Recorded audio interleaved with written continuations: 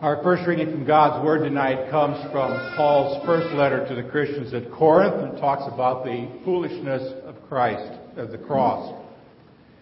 For the message of the cross is foolishness to those who are perishing, but to us who are being saved it is the power of God. For it is written, I will destroy the wisdom of the wise, the intelligence of the intelligent I will frustrate. Where is the wise person? Where is the teacher of the law? Where is the philosopher of this age? Has not God made foolish the wisdom of the world? For since in the wisdom of God the world through its wisdom did not know him, God was pleased through the foolishness of what was preached to save those who believe. Jews demand signs and Greeks look for wisdom, but we preach Christ crucified, a stumbling block to Jews and foolishness to Gentiles. But to those whom God has called, both Jews and Greeks, Christ, the power of God and the wisdom of God. For the foolishness of God is wiser than human wisdom, and the weakness of God is stronger than human strength. Our second reading is our text for this evening. It comes from Matthew's Gospel, the 26th chapter, these words. Then one of the 12, the one called Judas Iscariot, went to the chief priests and asked, What are you willing to give me if I deliver him over to you? So they counted out for him 30 pieces of silver. From then on, Judas watched for an opportunity to hand him over. So far, the reading of God's Word. Now, each Wednesday during Lent, we're going to take a look at some of the key players that are involved in the Passion of the Christ. I've chosen to call this series People or Faces at the Foot of the Cross. And it should actually be faces around the cross, because we're talking about people that are somehow kind of out on the periphery, but who play a role. People like Pilate and people like Caiaphas.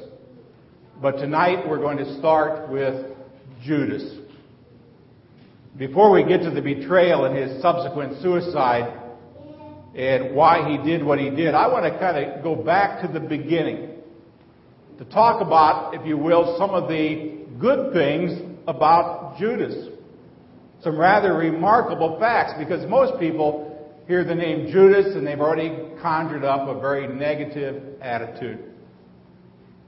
But I want you to remember that Judas was personally chosen by Jesus to be one of the 12 apostles. Judas, like all of the other disciples, left everything behind to follow Jesus. Judas spent 3.5 years traveling with Jesus. Judas saw all of the miracles of Jesus in person. Judas would have been there to hear all of the discourses of Jesus, the great sermons that Jesus preached. The Sermon on the Mount, he would have heard the Beatitudes, and on and on. Judas watched as Jesus healed the sick and raised the dead and cast out demons. Judas, along with 71 other people who were sent out 2 by 2, went out with the charge of preaching the gospel. Judas was actually one of the leaders of the apostolic band, and in fact, he held the trusted position of treasurer of the group. In terms of experience, you have to say Judas had heard it all, he saw it all, and he experienced it all. However, I want you to push forward in history another 30 years. 30 years after the crucifixion of Jesus. And I want you to picture at that point Matthew sitting down to write his gospel. When Matthew is writing, he begins to list the names of all of the apostles, and he starts with the famous 3, Peter, James, and John, and then he goes on to list the others. But the last name in his list is Judas. And Judas is always last in the list, and it's never just Judas. In Matthew, it is Judas who betrayed him. When Mark writes his gospel, it's the same. He starts with Peter, James, and John, and then lists the other disciples and ends up with Judas, who betrayed him. When Luke wrote his gospel, same way. Judas, who betrayed him. 30 years after that, you've got John exiled out on that island of Patmos, probably in his 80s or 90s now. And as he writes his gospel, he ends up by saying, Judas, who later betrayed him. You know, it's almost as if those four disciples, Matthew, Mark, Luke, and John, never got over what happened. The passage of time, whether it was 30 or 60 years, did not dim the enormity of his crime. I mean, what Judas did was just as heinous in their old age as it was when they were young. I mean, here was someone that they had traveled with for almost 3.5 years, who knew so much, who saw so much, who experienced Jesus up close and personal. I mean, how could a man like that, walking with Jesus, go over to the other side? I mean, that's a good question. Why did Judas do what Judas did? I mean, what forces were there that conspired to make him betray Jesus? Now, over the centuries, a lot of great minds have pondered that. They've written all kinds of things. And to be quite honest, the gospel writers give us very few clues. It's likely that the other disciples never figured it out either. They don't know why Judas did what he did. And since we also know from God's Word that Judas committed suicide within a few hours after his betrayal, we have no statement as to his side of the story. So we're kind of left, to speculate about his motivations. Why did he do what he did? 3 theories have kind of popped to the surface over the years. One of them was that he betrayed Jesus for the money. The only problem with that theory is that 30 pieces of silver wasn't all that much money. I mean, if greed was his motivation, he had very little to show for his trouble. 30 pieces of silver was the going rate for the price of a slave in those days. Well, another theory was that he betrayed Jesus because he was disillusioned. And this is by far and away the most popular theory. It's based on the fact that many people looked at Jesus as being this new political Messiah who was going to come in and kind of be this Jewish Rambo who was going to come in and would lead the nation in the overthrowing of the yoke of Rome. And it has been rumored by some people that when he saw that this was not going to happen, he just thought, well, maybe I'm going to bail out on him too. There's a third theory, and that's that he betrayed Jesus because he was scared. He was scared. He was frightened. This theory suggests that once he saw the handwriting on the wall and all that Jesus' followers were probably going to be in trouble, when Jesus was kind of going downhill from his height of popularity, he decided he was going to save his own skin. And so he went to the high priest. Now, to be quite honest, all of those theories make sense, and all 3 of them might actually contribute to the answer. But after the discussion's over, we really don't know why Judas did what he did. But this much is sure. When Judas betrayed Jesus, he made the biggest mistake he ever made. See, in one sense, motives really don't matter. Why he did what he did will always probably be a mystery. But the record is perfectly clear about what he did.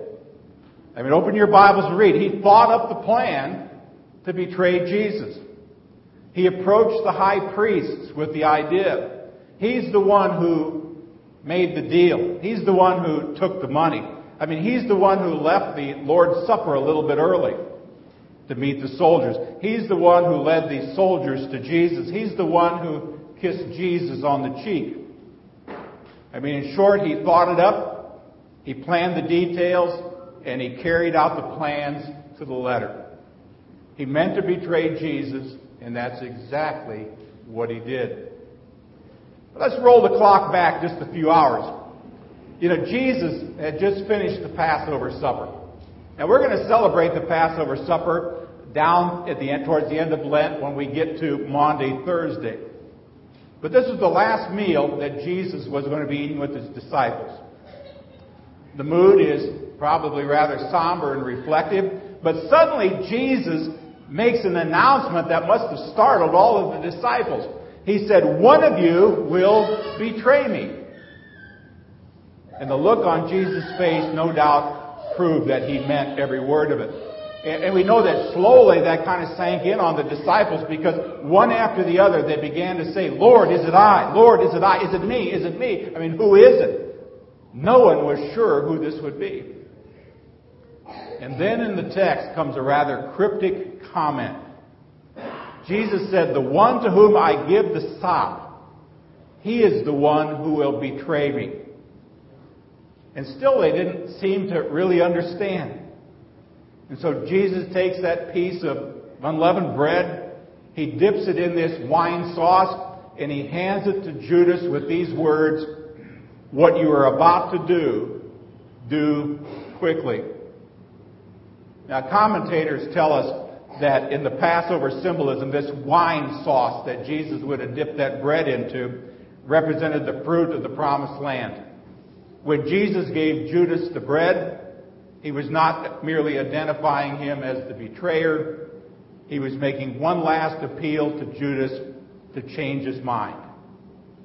It is Jesus' final offer of grace to Judas. But we know that Judas took that chunk of bread and he immediately left the room to make his arrangements. John tells us that as soon as he took the bread, Satan entered into him. It's a powerful statement. Satan entered into him. And then he adds this little phrase, "and it was night." See, Judas left the light of the world and vanished out into the night, his steps guided by the prince of darkness. Now we know shortly thereafter, Jesus leaves with his disciples. They make their way to the Garden of Gethsemane. They're singing hymns as they're walking along the way. And the gospel writers then tell the story of that night. Soldiers came.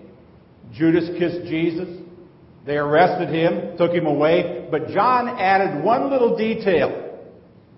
He wrote, "And Judas the traitor was standing there with them." Now there's a world of meaning in that little itty-bitty phrase.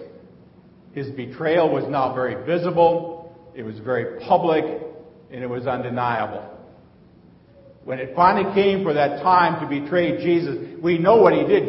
Judas came forward and he said, "Rabbi," which means teacher, and he kissed Jesus. Now I've never done this before.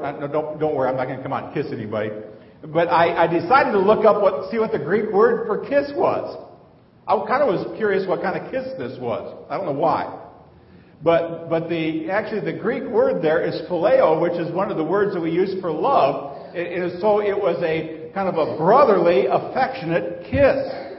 It was a kiss between men that was generally, they said, rather fervent, but a sign of great affection. It's the warm kiss that a man would give one of his closest, dearest friends.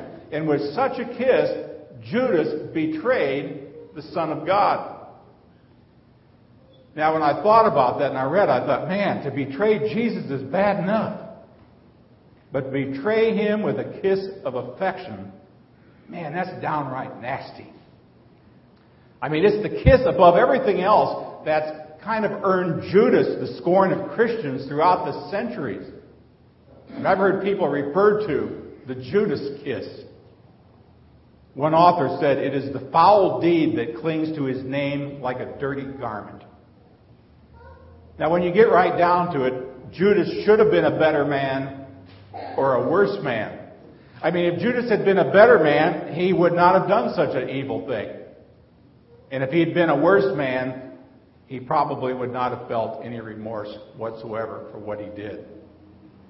But as it was, he was bad enough to do the deed and good enough to be unable to bear the guilt of it all. Now, we would be quite mistaken if we categorized Judas alongside Adolf Hitler, as some people have suggested. Because if we say that Judas is like Hitler, then we would miss the entire point of this Bible story. The reason I say that is because what happened to Judas could happen to you. It could happen to me. What Judas did, you could do. I could do it. If we think otherwise, then we have missed the entire point of this story. I mean, Judas is a lot like us, and we are a lot like him. In fact, the more religious you are, I would suggest, the more like Judas you really are. After all, you can't get much more religious than being an apostle. I mean, you're right there into the top 12. I mean, Judas was as in as anyone could ever be. And yet, what did he do? He betrayed Jesus. Now, is Judas alive today? Well, the answer is no. But I suggest to you that his spirit lives in all those who still play religious games. It lives in the lives of those people who merely come and show up in church for what they get out of it. It lives in all of those who are pretending that a commitment to Jesus that isn't really real in their hearts. The spirit of Judas lives in all those who just kind of go through the Christian motions without any emotions. It lives in people who go to church, give their money, follow the rules, but really down in the bottom of their hearts don't really love Jesus. Now here's the amazing part. I want you to think about this. Do you know who is most likely to be a Judas in this church? Me.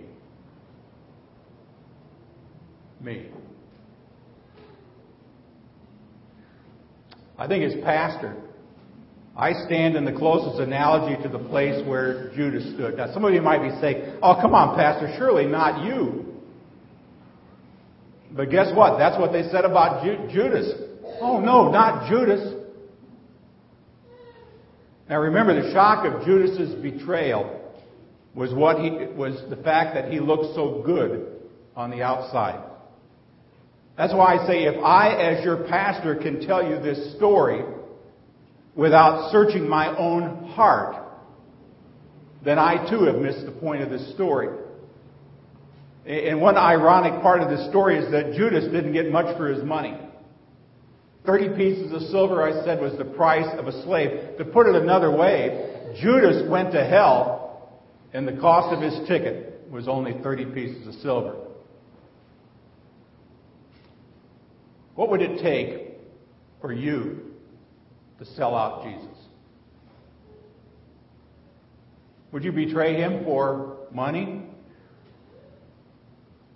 Would you betray him for a better job?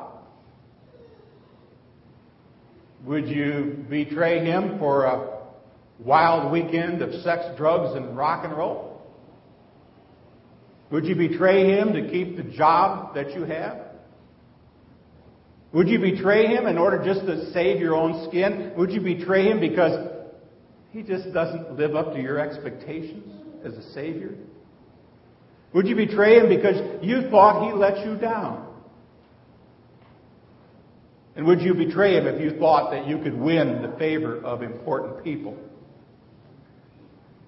I don't know about you, friends, but I think Judas does us a favor in this story because it causes us to rethink our basic commitments to Jesus. I'm not going to ask you to raise your hand, but if I said, do you count yourself as a Christian? Are you a Christ follower? I mean, you call yourself that. We generally call ourselves that. But are you a true follower, or are you just going through the motions? Are you a pretender, or are you a contender? Are you a true believer? Have you really turned away from your sins and trusted Jesus as your Savior? You know, Lent is about confession and repentance. And I know a lot of people who confess continually, I'm sorry, I'm sorry, I'm sorry, I'm sorry. We are the sorriest country in the world. I meet so many people, you bump into, I'm sorry. I hate that. I'm sorry. We're just so sorry. But we don't change. I'm sorry I did it, Jesus. I'm sorry. I shouldn't have done that. I'm sorry. I'll never do it again. And I keep doing it again. Kind of like the dog returning to its own vomit. That's what the Bible says. But see, what does repentance say? Repentance says, I change my mind and I change my direction. I go another direction. And as long as all I'm doing is saying, I'm sorry, and I don't change, wow. Have you turned from your sins and trusted Jesus? Are you a fair weather friend? You know, these are searching questions. I don't know, maybe they make you uncomfortable hearing them. Makes me uncomfortable thinking about it myself. I mean, these are questions that are a whole lot easier to ask than they are to answer. And I ask you not to take these questions lightly. I mean, the one main lesson from Judas's life is lost unless we learn to ask ourselves those probing questions. After all, if one can be an apostle and still somehow be lost, what about you? What about me? Perhaps we may conclude the matter this way. One apostle was lost, that none should presume. 11 were saved, that none should despair. See, in the end, most of us who call ourselves Christians will search our hearts and conclude that yes, even though we fail Him in many, many ways, and we do it over and over again, we still love Jesus. We love Jesus with all of our hearts. And we claim Him as our Savior. And we beg His forgiveness. And through the power of the Spirit, we seek to repent. And that's the way it should be. See, the story of Judas is in the Bible for many reasons, not the least of which is that before we take anything for granted, maybe we should learn to ask the same question the other apostles asked. Lord, is it me? The little phrase I found, it says, still as of old, man by himself is priced. For 30 pieces Judas sold himself, not Christ. Let's pray. Lord, this is a hard story. Hard questions. We hate to think that we would turn our back on Jesus. But like your word says, let him who stands take heed lest he fall. May we look at a story like this and not point fingers and say, oh man, I thank you I'm not like Judas, because Lord, in the midst of all of us in our heart of hearts, there's a little bit of Judas that's willing to sell out for some pretty simple things. Instead, Lord, by the power of the Spirit, may we who call ourselves Christ followers search our hearts and be willing to admit that we do sin in so many ways. But yet we love you, Jesus. We want you to be our Savior. We want you to be our Lord. We want to live lives that are pleasing to you. Not that anything good that we can do is going to bring about our salvation. But it's a wonderful reflection of what it is that you've already done for us through your Son's suffering and death. Lord, may we be people who take a stand for you. In Jesus' name, amen.